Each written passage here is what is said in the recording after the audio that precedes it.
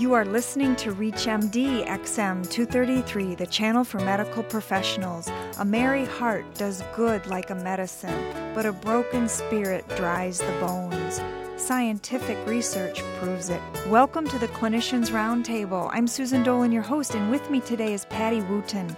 Patty Wooten is a registered nurse, past president of the American Association for Therapeutic Humor, best-selling author, and international speaker on the therapeutic benefits of humor. Patty Wooten, welcome to the Clinicians Roundtable. Thank you so much, Susan. Who is the granddaddy of laughter research? Susan, that would have to be Dr. William Fry, Professor Emeritus from Stanford University Medical School. Dr. Fry began the pioneering research on humor in the early 1960s, measuring the respiratory effect and the cardiovascular effect. He really inspired the medical community to take humor seriously. Tell us about the Norway study on humor at the University of Bergen. I mean, we've got the bookends here. We have Dr. Fry starting back in the 1960s, and now Dr. Spivak's research just being presented March 2007 at the Society for Psychosomatic Medicine meeting in Budapest, Hungary. And Sven Spivak is a professor at the University of Bergen in Norway, and he has looked at the effect of laughter on longevity, that old folk phrase that goes, "He who laughs, lasts." And Dr. Spivak's research seems to be proving that this is in fact true. What Dr. Spivak did 10 years or so ago is he began his study and he gathered together 54,000 Norwegians who agreed to be followed for 7 years. One of the tools that he used measured their ability to find laughter in different everyday situations. How likely were they to laugh during everyday occurrences? His results that he published or presented at this society meeting showed that people that were in the top 25% of their ability to laugh, those top 25% laughers, they were actually 35% more likely to survive at the end of 7 years. So here's a clue that maybe laughter is somehow adding to longevity. Another interesting piece of the puzzle, or piece of the study, was out of that 54,000, he found out that a little over 2,000 of those people had cancer. So he pulled those out and matched them for the demographics that we standardly use. And he found out that those that had a high ability to appreciate humor and experience laughter, their survival increased by 70%. Huge. 70% increase in survival when they were able to find humor and laughter in their lives. What was he concluding was happening in the body to make this possible? I don't know that he has actually drawn conclusions, and he's a very careful researcher who has cautioned others not to rush forward and make profound claims based on research that it couldn't back it up. So I think he would basically say that, there's a strong correlation here that something is happening, and whether that's a mental state that is changing our ability, whether or not that's our ability to neutralize stress with laughter, or whether in fact we will someday find that it is the immune system's ability to protect us, or that this laughter protects our hearts and so that we aren't as open to heart disease. So I'm not sure that he's going to make any strong claims right now other than there's a huge significant trend here. Tell us about the UCLA pediatric pain control research. Yes, and that's been going on for, about 7 years now. It started in around 2000. And it's two physicians at the Johnson Cancer Center in UCLA, a part of UCLA system. And there's Dr. Margaret Stuber, who is a psychiatrist, and Dr. Lonnie Zeltzer, who is a pediatric pain specialist. And what they did with the help of Sherry Hilber, who started RX Laughter, and you can find that on the web, www.rxlaughter.org. Sherry Hilber got Hollywood to join together and utilize their resources with comedy films and comedy experts. and create a series of comedy film snippets that were age-specific, because we know that kids at different ages laugh at different things. So you can't show a 2-year-old the same thing you're going to show a 12-year-old. So with the help of Hollywood and Sherry Hilber, they got together films for these kids to watch. And what the two physicians have found was that after the kids had been watching these comedy video, their pain tolerance increased by 40%. So they could experience a procedure that most kids would consider very, very painful and annoying. They could experience it with much more comfort because they'd been laughing at some of these comedy film strips. And they have promised to publish this study this year in a pediatric journal, an international pediatric journal. If you're just joining us, you're listening to the Clinicians Roundtable on ReachMD XM 233, the channel for medical professionals. I'm Susan Dolan, your host, and joining me today is Patty Wooten, a nurse, a clown, discussing the latest health and humor scientific research.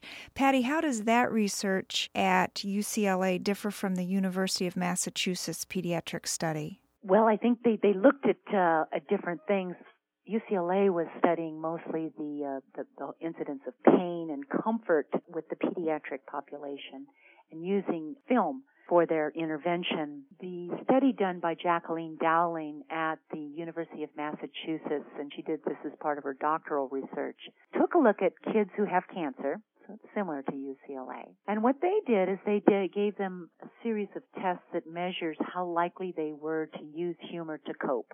And some kids used a lot of humor to cope with stress and challenges, and some kids didn't.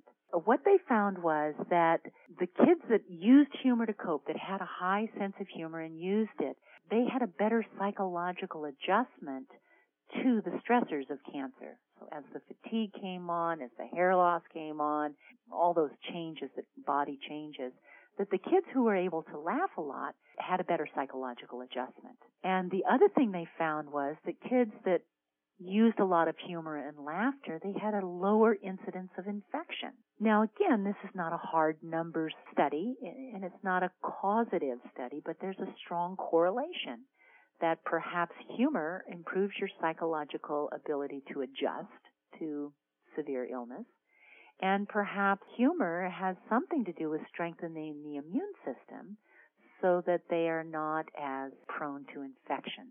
Describe the Japanese allergy clinic study. Well, this was done by, is that Dr. Haimata, as I remember.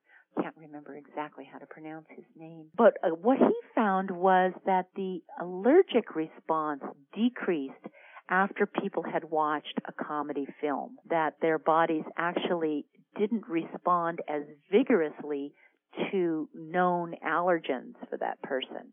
Now, this study, interesting enough, talks about the immune system, different parts of the immune system responding to humor and laughter. And when we look at all of these studies, I think it's important that we remember the sample size, that some of these studies don't have strong funding, so that their sample sizes tend to be a little lower, and statisticians would say, well, that weakens the statistical relevance.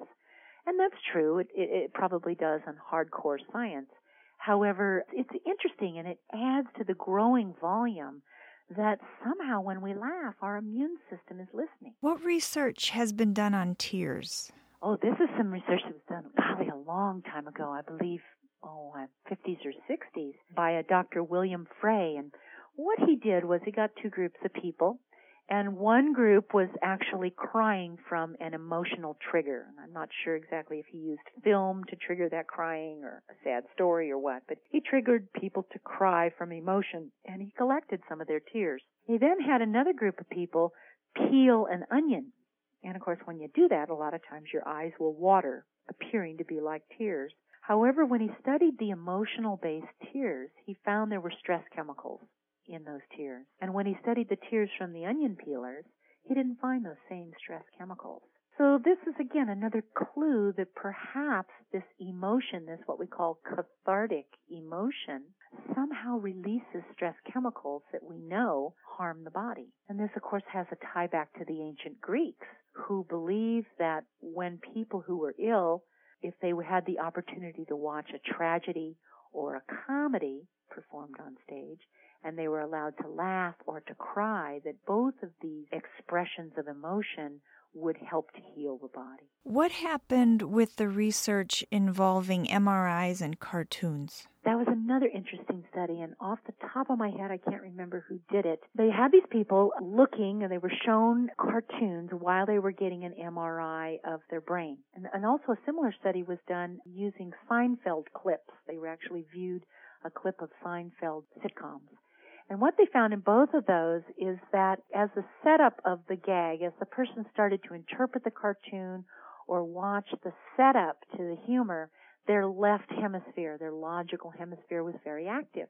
And that at the moment they got the gag, that they were able to laugh, they got it, they got to perceive the humor, there was a movement from the left hemisphere towards the right hemisphere, which is our creative global view hemisphere. It's our music and art appreciation. So what we see there is humor brings the two sides of the brains together. And then the other interesting thing they saw is that once it reached the right hemisphere, it then moved back to the hippocampus, which is our memory center in terms of long-term memory. And this perhaps is why we know that when educators, professors, or teachers teach with humor, that the students remember the message. Somehow that maybe accessing the hippocampus with the humor somehow locks the lesson into our memory a bit stronger. What is the therapeutic potential for laughter? Well, I would say that it's therapeutic for the physical body. It's therapeutic for the mind in terms of our feelings and psychological state. And it's therapeutic for our spirits in terms of our belief systems and our ability to hope for something better. What we've learned in medicine over the years is that you can't just take care of the body, that the mind is very influential in terms of a person's compliance with the treatment plan, in terms of their emotional experiences during treatment.